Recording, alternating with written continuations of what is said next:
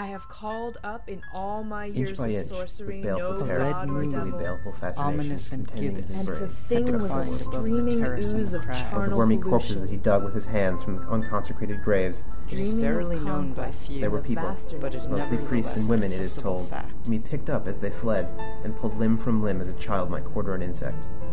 The Double, Double Shadow. Shadow. A Clark The Ashton Smith Clark podcast. Ashton Smith podcast.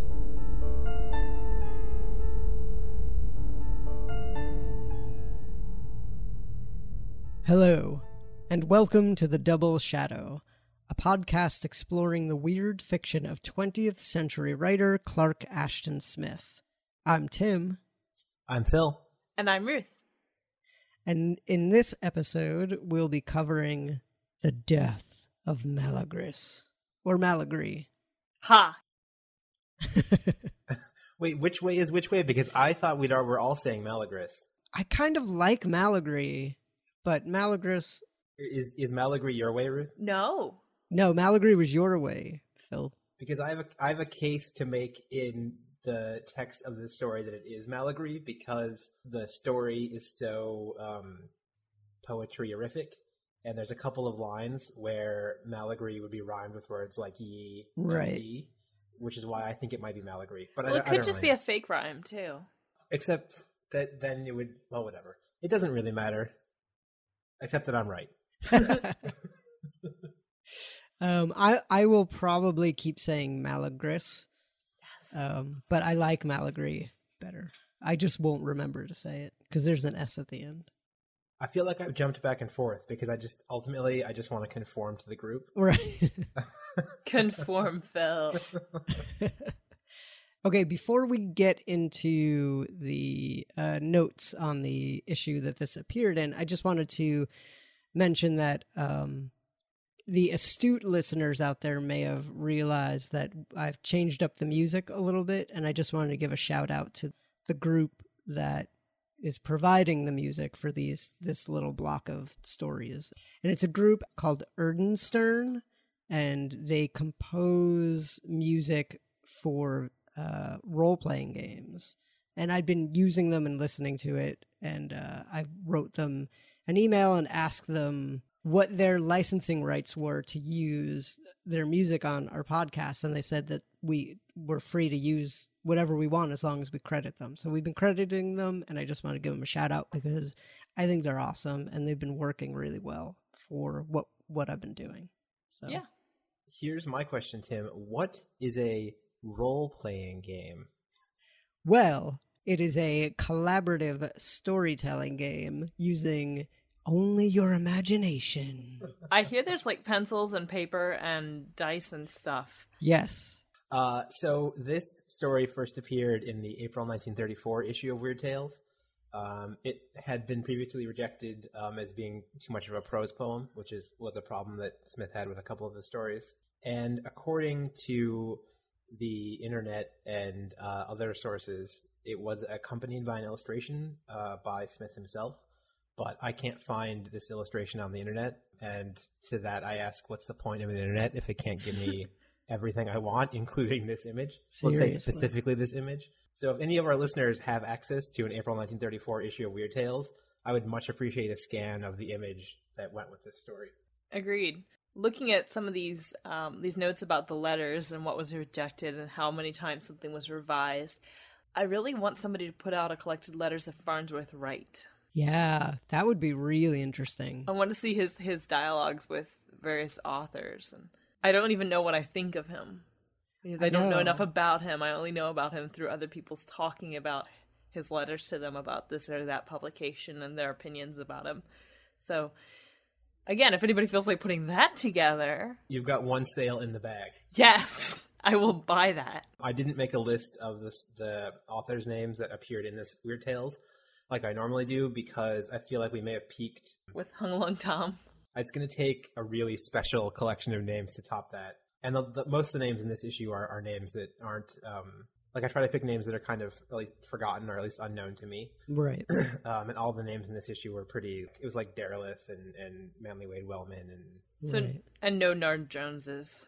Yeah, no Nard Jones. Nobody that struck me as like an intriguing who wrote what now kind of thing. So.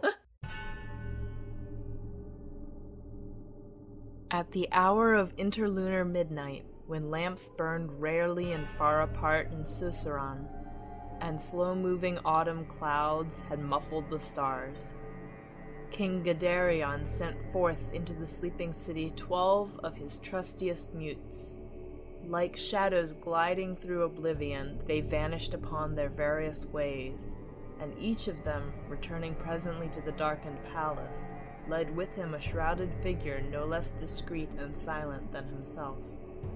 In this manner, groping along tortuous alleys, through blind cypress caverns in the royal gardens, and down subterranean halls and steps, 12 of the most powerful sorcerers of Susurran were brought together in a vault of oozing death-gray granite, far beneath the foundations of the palace.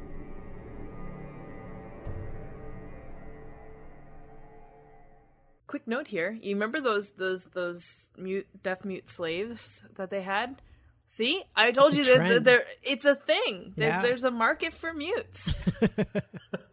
There's a market for mutes in Poseidonus. They come in really handy, apparently. Why did this king send these mutes out to bring sorcerers to him? Well, to kind of just have a discussion about our old friend Malygris. Yeah. And I think there's a lot about this scene that's actually really awesome and haunting. Like, where they're hanging out is like this vault where there is a what is it, a purple? No, it's a blue eye of a slain cyclops that can be used as like a, would you say, like a scrying tool or something? Yep. Mm-hmm. And the entrance to the vault is guarded by earth demons that obeyed the arch sorcerer. And the arch sorcerer is kind of, depending on your perspective on the story, I guess, either our hero or our villain, although I don't know that I would really say the story has either. But this arch sorcerer, Moranapion, he is the king's counselor. So he's like the highest mage highest arch sorcerer in the land, I guess, aside from Malygris. And he's hated Malygris for years and years and years. So they've called this ridiculous and incredibly haunting conclave of sorcerers together to discuss what's to be done about Malygris. There's this really funny little sentence in here that I just want to point out. So, they're all gathered together, and it's like Moranapion and his blue eye and the king, and there's this great phrase about the king is crownless, and he's wearing a sackcloth. So the king's basically in hiding in some sense in this scene. And then there's this line where it says, "The hour and fashion of their summoning, the place of meeting, the terrible elemental guards, the mufti worn by Gadarion, all were proof of a need for preternatural stealth and privity," which I just like, because maybe sometimes these guys get together and they don't get together like this. But it's like, oh man, if he sent the mutes and we're meeting with the Cyclops eye, we know that it's for real. It's cabal time. It's cabal time. Yes, this is definitely a cabal. There's another sentence earlier on here where it's he's describing the vault, and he says the vault was lit dubiously by a single lamp, which I think is really cool, because it's like there's one lamp that lights the room. Is the lamp really lighting the room, or is there some other fell power lighting the room? It's a very cool scene. And the lamp is fed with viper's oil, which I found an interesting touch, all things considered. Whatever do you mean? Why nothing, good sir. We'll get to that later. I'm just saying I have candidates. So here's the question that makes me think maybe it's pronounced Malygris, because he says, "What know ye of Malygris?" Right.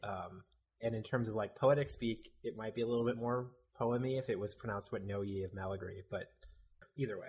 So the king says that, "What know ye?" If he gathers the 12 greatest sorcerers in Poseidonus in the secret vault for a secret meeting, and asks them that. When he asks them that, they all kind of blanch, and they all kind of get scared. And then a few of them share what they know.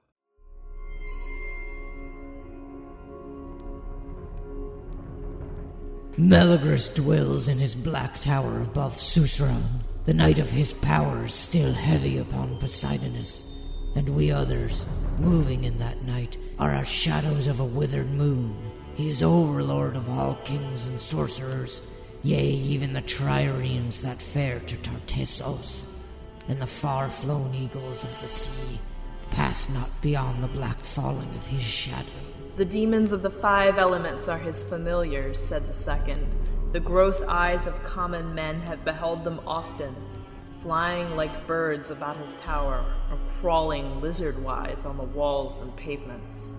Malygris sits in his high hall. Unto him tribute is borne at the full moon from all the cities of Poseidonus. He takes a tithe of the lading of every galley. He claims a share of the silver and incense, of the gold and ivory sacred to the temples. His wealth is beyond the opulence of the sunken kings of Atlantis, even those kings who were thy forefather, O Gadarion. Malygris is old as the moon, mumbled the fourth. He will live forever, armed against death with the dark magic of the moon. Death has become a slave in his citadel, toiling among other slaves and striking only at the foes of Malygris. Much of this was true formerly, said the king with a sinister hissing of breath. But now a certain doubt has arisen, for it may be that Malygris is dead.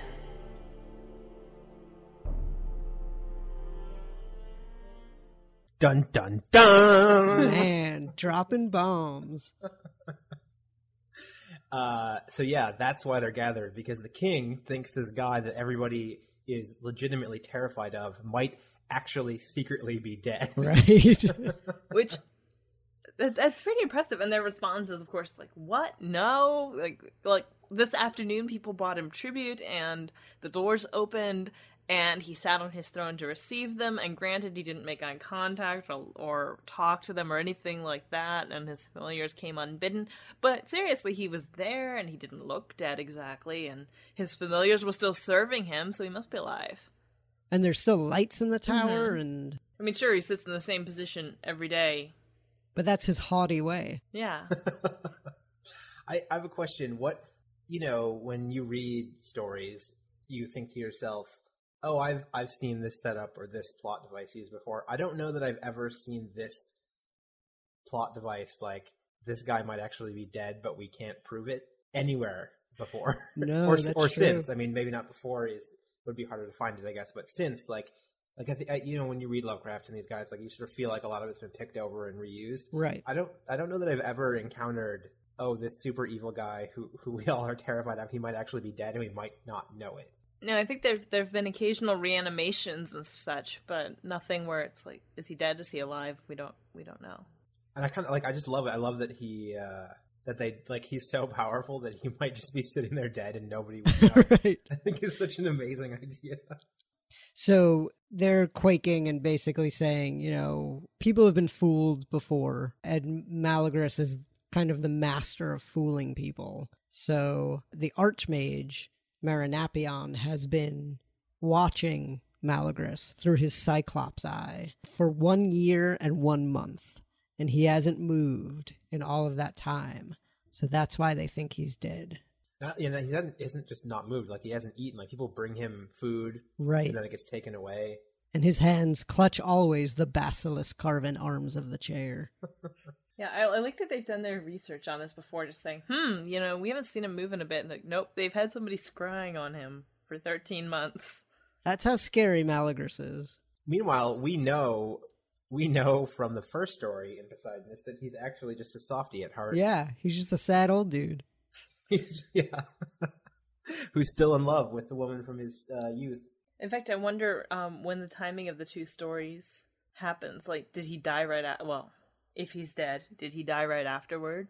Well, I think at the end of this, it'll be pretty easy to do, but we could do like a rough timeline of how these stories. Yeah, a little appreciation of Malygris. Right. A mini biography.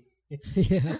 So he's just been sitting there for ages. And we learn also in this little thing about how long Marinapion has been watching him, that this arch sorcerer hates Malygris, like, just hates him.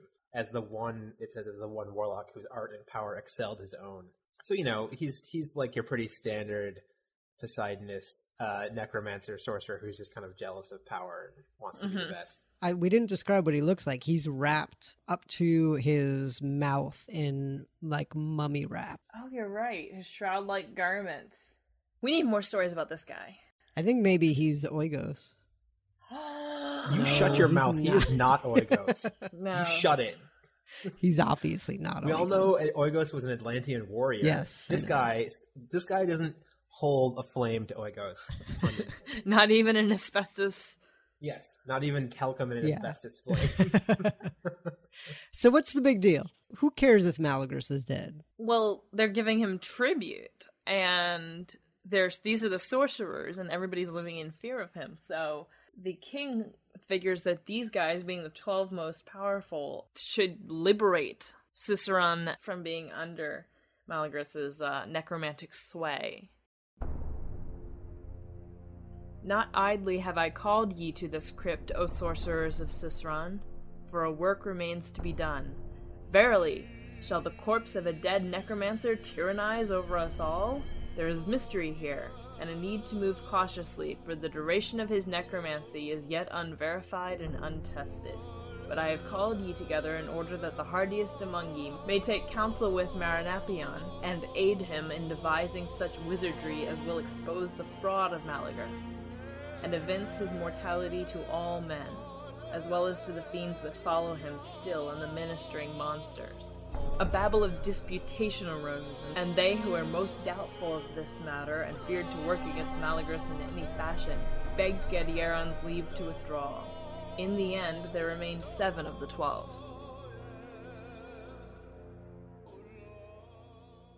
Cowards. So 5 sorcerers split. They are cowards.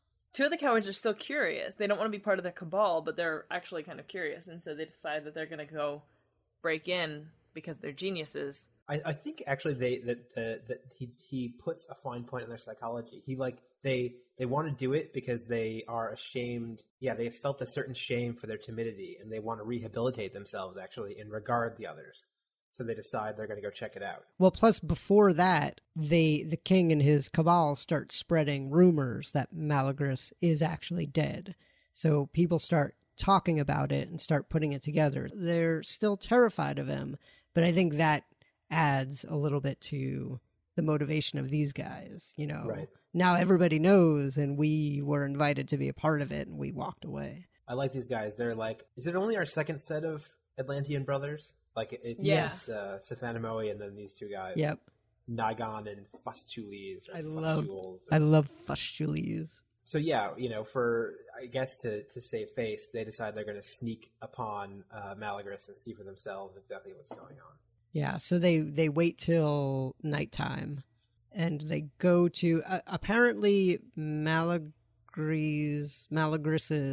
black tower sits in right in the middle of Susurrun. Yeah. And it's on a hill, and it's covered in cypress trees, and there's stairs going up it. So the 2 brothers wait till the moon is gone and obscure stars fill the sky, and they start climbing the steps, and it gets really windy, so much so that their cloaks flap in their faces. And the doors are open, just like they usually are. So they go in, and they're scared, but they have a cover story. Their cover story is that they want to ask. They're pretending that they're there to ask Malygris to tell them their own futures. They want an oracle of their futures. They get inside the house, and it's full to the brim of treasures. Any kind of treasure that a young Poseidonous man or woman might think to themselves, it's in Malygris's house. It's like jewels and books and filters and opulent beyond imagination. And that's just the lower levels. Like they haven't even made it up into the tower where Malygris is sitting in his throne. So they does anything happen to them in the lower levels? I think they just kind of look around and they're like, damn. Yeah, in fact, it says that they explore unmolested, that nothing happens. They're just wandering around freely. And this makes them even more bold. When you think that this has been standing in the middle of Susurrun for 13 months like this. Yeah. And that nobody's touched it. That's another great, and it's just in the middle of the city. It's not out in the country. It's in the middle. It's dominating over the city. And people are so used to him being there that nobody's bothered. Yeah. What was that thing you were talking about earlier, Tim? Those RPGs? This feels to me like a perfect setup for an RPG. It absolutely is. It is the perfect setup for an RPG. Explore the dead, maybe, wizard's tower. I love the... There was a part earlier that said the might of the wizard was a thing seared as with hot iron on the souls of them that had witnessed his thaumaturgies. So that's how afraid people are of Malygris. Like, it's almost like he burned them with hot iron just by witnessing his magic. So these two dudes, wizard bros. Whiz bros. They finally get to, I guess, Malygris' throne room, although he never actually calls it that. Yeah. But it's full of artifacts and iron-bound volumes and books on the occult, and there's a great mosaic along the floor, and sitting in the center of it is that ivory throne made of mammoth tusks with Malygris' body sitting there, unmoving. Staring out of a night black window, which I think is kind of awesome that he just sits and stares out this window. I imagine it's faced towards the sea. I don't know if they mentioned that later, but I sort of imagine that he's like staring at the sea that will eventually swallow Poseidonus. So the two brothers get up there and they're like, "Oh wow, this is amazing. Let's see if this dude will say anything." Smith doesn't give them specific lines, but it just says, speaking aloud in accordance with their predetermined plan, Fushgiles requested an oracle of their fortunes from Malygris. There was no answer, and lifting their eyes, the brothers were greatly assured by the aspect of the seated ancient. Death alone could have set the grayish pallor on the brow, could have locked the lips in a rigor of fast-frozen clay. The eyes were like cavern-shadowed ice. Under the beard that was half silver, half sable, the cheeks had already fallen in as with beginning decay. The gray and hideously shrunken hands, whereon the eyes of enchanted beryls and rubies burned, were clenched inflexibly on the chair arms, which had the form of arching basilisks. "Verily," murmured Nigon, "there is naught here to frighten or dismay us. Behold, it is only the lich of an old man after all, and one that has cheated the worm of his due." "Aye," said Fushgiles, "but this man in his time was the greatest of all necromancers. Even the ring on his little finger is a sovereign talisman. The ballast ruby of the thumb ring of his right hand will conjure demons from out of the deep. In the volumes that lie about this chamber there are secrets of perished gods. In the vials there are syrups that give strange visions, and philters that can revive the dead. Among these things it is ours to choose freely." Nigon, eyeing the gems greedily, selected a ring that encircled the right forefinger with the six-fold coils of a serpent of orichalcum. Vainly, however, he tried to loosen the finger from its rigid clutch on the chair arm, to permit the removal of the ring. Muttering impatiently, he drew a knife from his girdle and prepared to hew away the finger. In the meanwhile, Fushgiles had drawn his own knife as a preliminary before approaching the other hand. "Is thy heart firm within thee, brother?" he inquired in a sort of sibilant whisper. "If so, is there even more to be gained than these talismanic rings? It is well known that a wizard who attains to such supremacy as Malygris undergoes by virtue thereof complete bodily transformation, turning his flesh into elements more subtle than those of common flesh. And whoso eats of his flesh, even so much as a tiny morsel, will share thereafter in the powers owned by the wizard." Nigon nodded as he bent over the chosen finger. "This too was in my thought," he answered.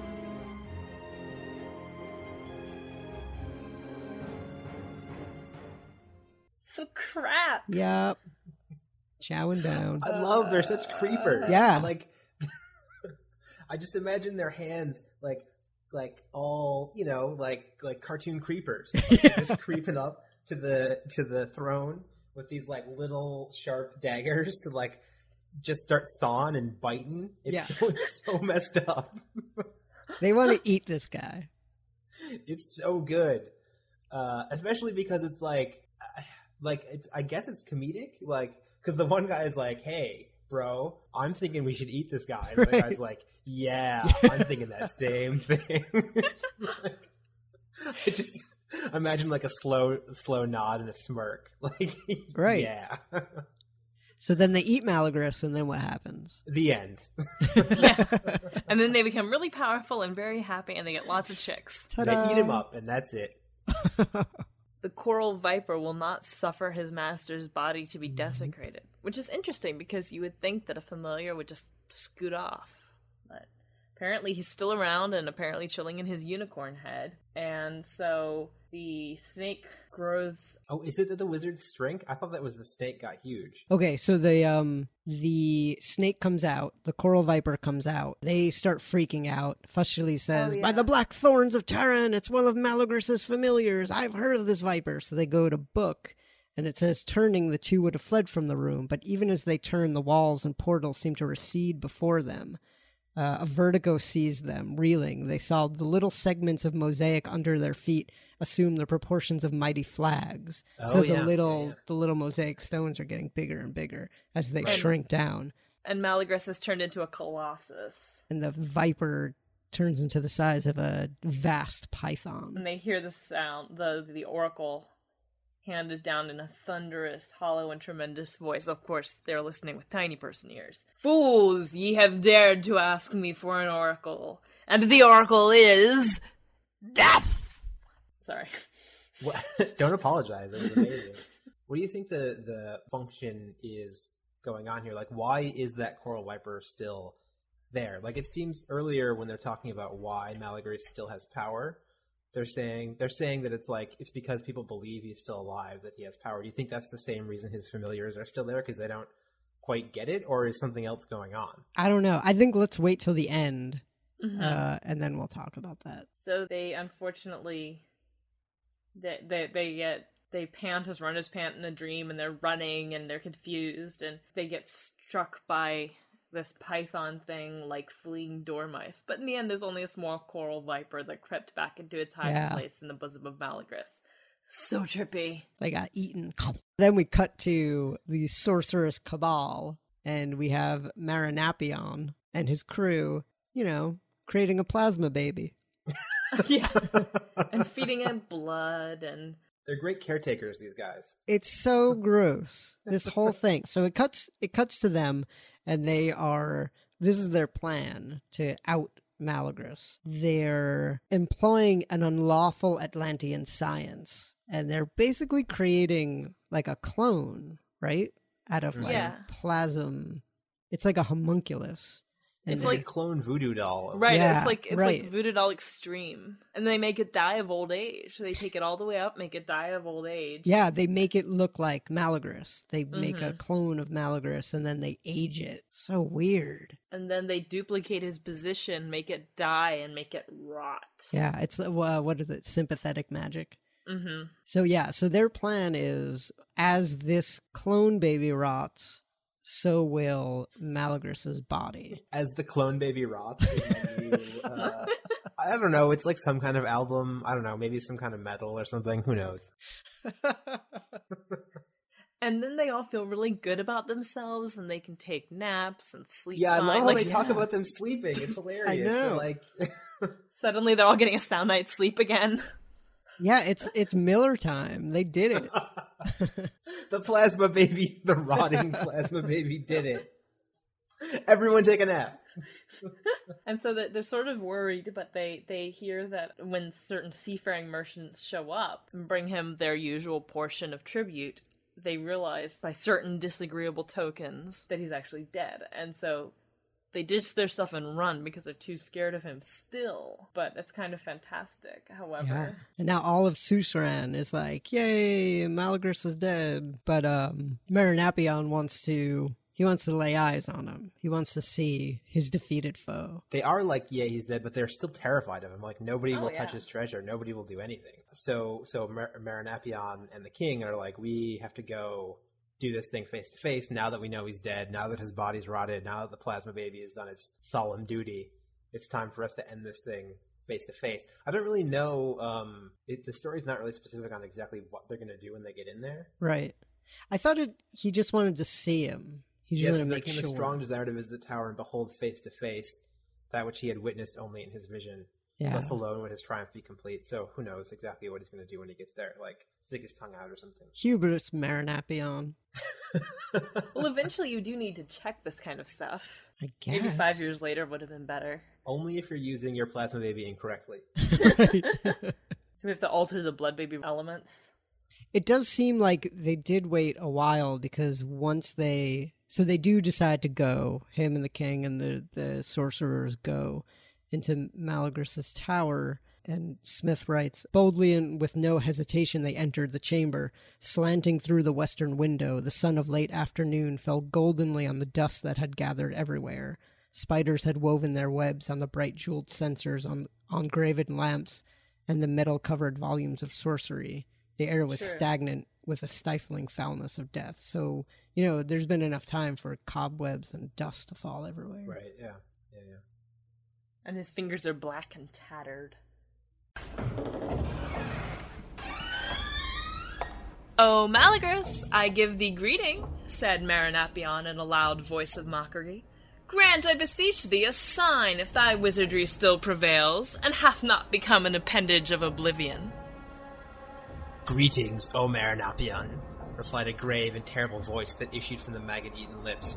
"Indeed, I will grant thee a sign, even as I, in death, have rotted upon my seat from the foul sorcery which was wrought in the vaults of King Gadrion. So thou and thy fellows, and Gadrion, living, shall decay and putrefy wholly in an hour, by virtue of the curse that I put upon ye now." Then the shrunken corpse of Malygris, fulminating the ruins of an old Atlantean formula, cursed the 8 sorcerers in King Gadrion. The formula was cadenced with fatal names of lethal gods, and in it were told the secret appellations of the black god of time and the nothingness that abides beyond time.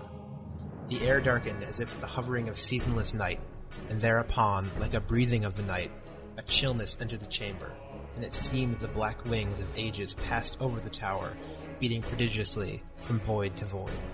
Hearing that Maranatha, the sorcerers were dumb with the extremity of their dread, and even Maranapion could recall no counterspell against it. All would have fled from the room ere the curse ended, but a mortal weakness was upon them, and they felt a sickness as of quick-coming death.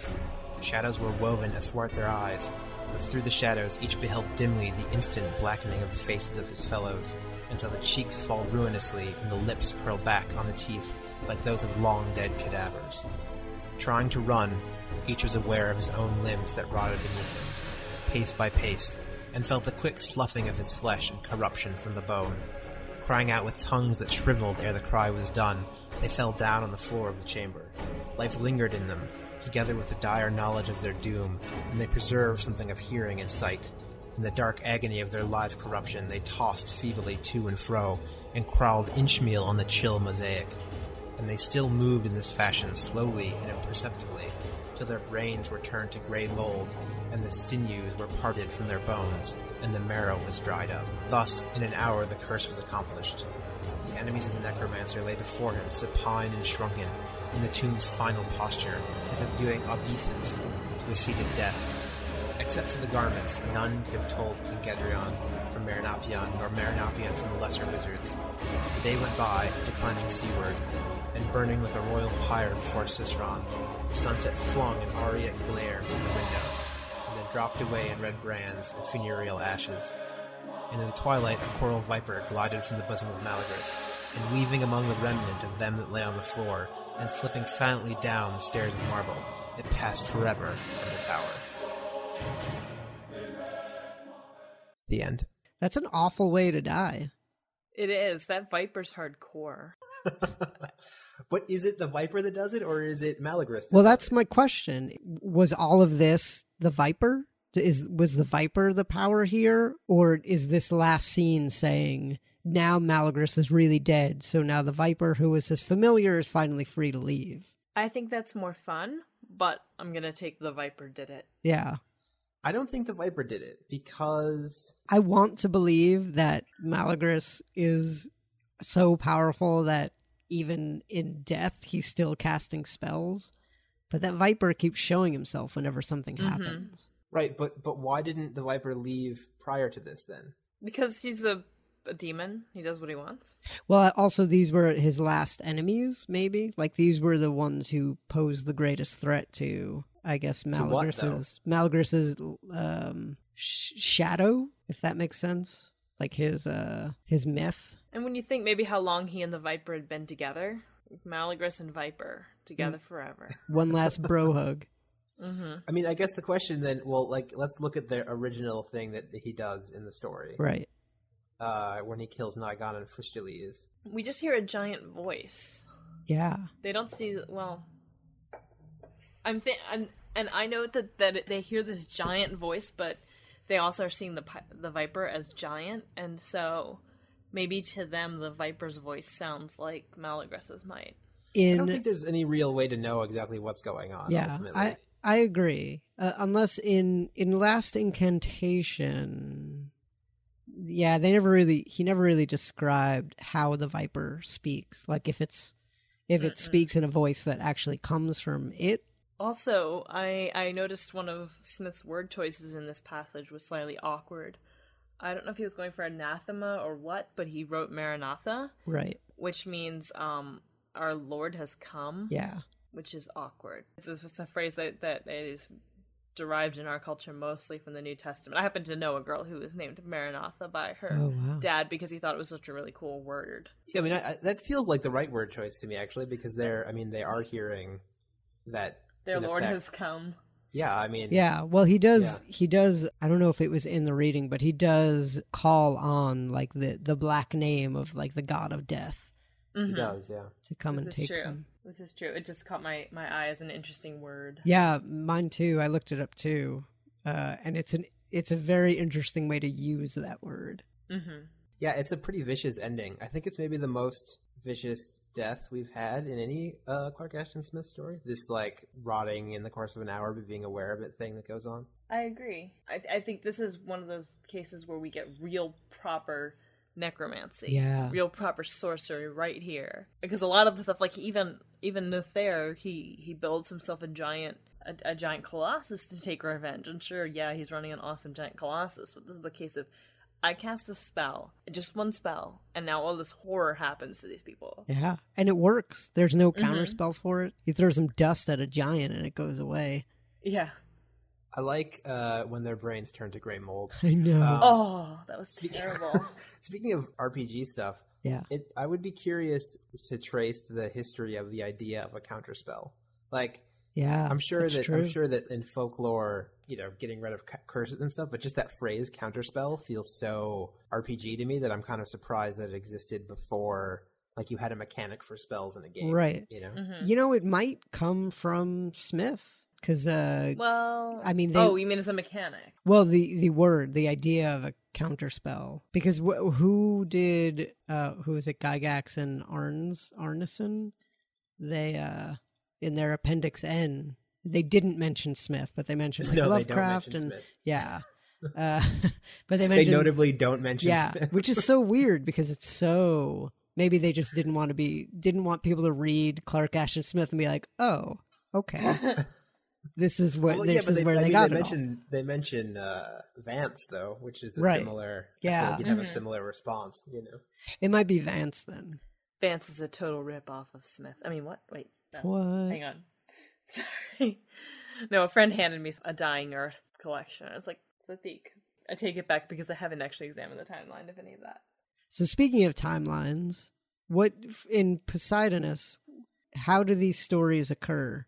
I want to propose before we do that a theory that, like many of my theories at the end of our episode, is not borne out by the text at all. Okay, I would just like to say that I think that Malygris knew that Poseidon was sinking, and he put himself into this state of torpor to hold the island from sinking, and that this event actually dooms the island to sink because the shadow of magic that he was casting over the island is no longer there to protect it, and therefore Gadrion and Maranapion have doomed Poseidonus to sink because Malygris, for all his evilness, was also powerful enough to keep the island afloat. Again, based on nothing in the text, but that's what I think is really going on. I think that's the subtext. Well, but also to add to your baseless theory, he, by destroying all of the sorcerers on Poseidonus, they make way for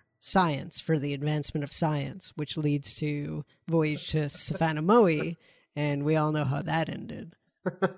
So is Malygris not mentioned at all in Sven-Imode? No. They mentioned Susran, but not... They go over Susran. Huh. I think once again we've solved Atlantis. I think so. 3 in a row. That's 3 in a row. That's a hat trick. I think it's going to take a lot for any future necromancer to beat Malygris, in my estimation, at this point. I totally agree. I mean, I know I'm a pretty, like, let's say, like a fangirl just jumping from pop star to pop star, but right now, as far as I'm concerned, I only have eyes for Malygris. Right. He's the be all and end all. Wait till we get to Zothique. Or even Hyperborea, but I'll watch your love wax and wane. Yeah, right. Anyway, timeline. Well, Vintage is easy to place in the timeline. Right. So, last. And then we've got 4 stories. Vintage goes last. Yeah. I would say the last incantation first, then Death of Malygris, then... Interesting. Well, where does Double Shadow fit? Yeah, that's what I was thinking. Avistes had studied under Malygris. Double Shadow fits right, like, as the story's going on, because remember, they talk about how they've heard that Malygris is dead. They do. It's concurrent. They've heard that he's dead, but that people don't know it or something weird. Like, that's right. There's that little passage where it's like... They even mention that he mutters spells in his dead state. All right, so that's easy enough then. Double Shadow, we'll say, takes place during this story. Yeah. We just have to do Sven-Imode. I kind of like the idea that if we're going with Phil's completely off-the-wall theory, then we'll say that the brothers left after this story. I think way after this story. Because it's almost sunk, and I think Malygris would have been more on the ball about that. And in any of the other stories, they never mention the threat of Poseidon is sinking. That's the only one where we get it. And then we know it's sunk from Vintage. Yeah. So. They don't talk at all about how Poseidon is the last continent that's still... No, I guess they don't. I don't think so. Do they? Yeah. Yeah, it's kind of weird. It is weird. What do you guys think about Poseidon as a setting? I like it. I think these are fantastic necromancers. Yeah.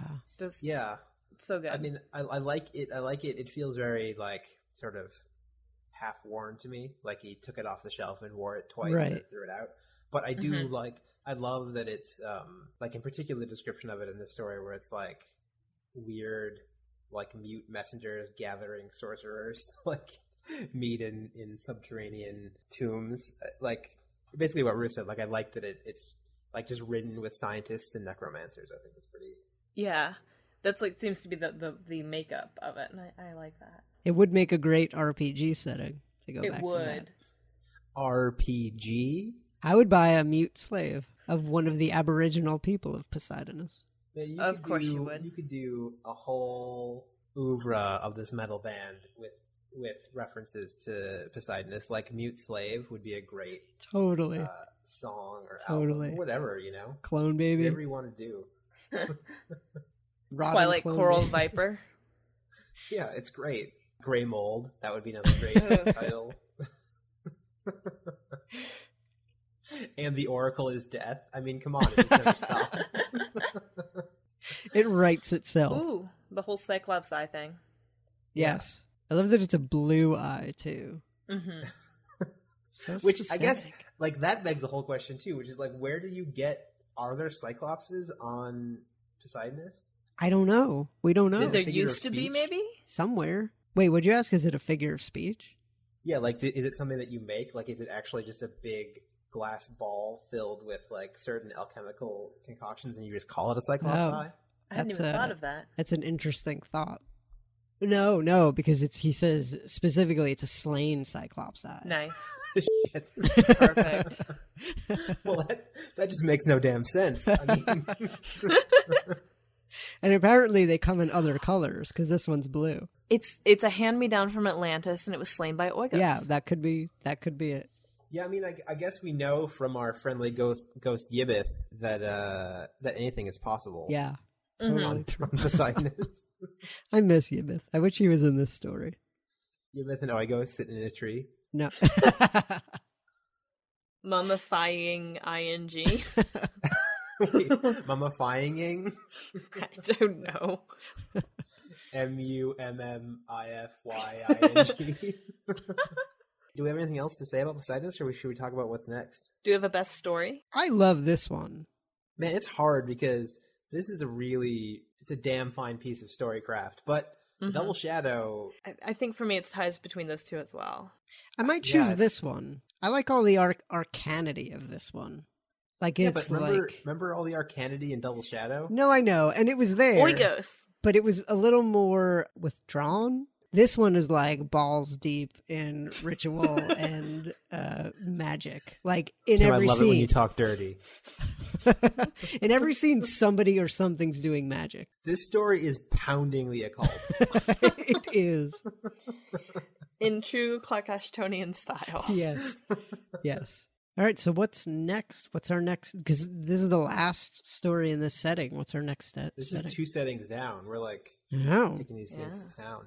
Well, Hyperborea, which will be a little longer. But the very next episode will be just some poetry. Yes. Yep. We're going to take it down a notch. Read by International Man of Mystery, Jordan Smith. Yes. I don't actually know this dude. He's a New York actor. His name is Jordan Smith. He's an International Man of Mystery. We were able to get him to read a few poems at a high cost. So donate, please. Wait, really? No. God. I mean, his time is definitely worth money, but we're not paying him. No. Yeah. Right. Oh, wait. Is this our first time having a reoccurring character in a Smith story? Is Malygris and the Coral Viper the first time we're getting a reoccurring character? Because there were none in Averone, I feel like... Maybe someone was mentioned? No, I feel like we tried to force a lot of connections. Like we do. It's called close reading, Tim. Learn about it. No, I feel like there were ties, definitely, but it was more places that were tied. Right. In Averone. Yeah, so this is our first next time in the life of Malygris the Magician. He's dead, Tim. Oh, it's so sad. Maybe they'll mention maybe him somebody will summon him up and send him back and make him talk to serpent people. God, that would be awesome. As Poseidonus sinks into the ocean, so must this episode come to a sad ending. Good night, and thank you for listening to The Double Shadow, a Clark Ashton Smith podcast.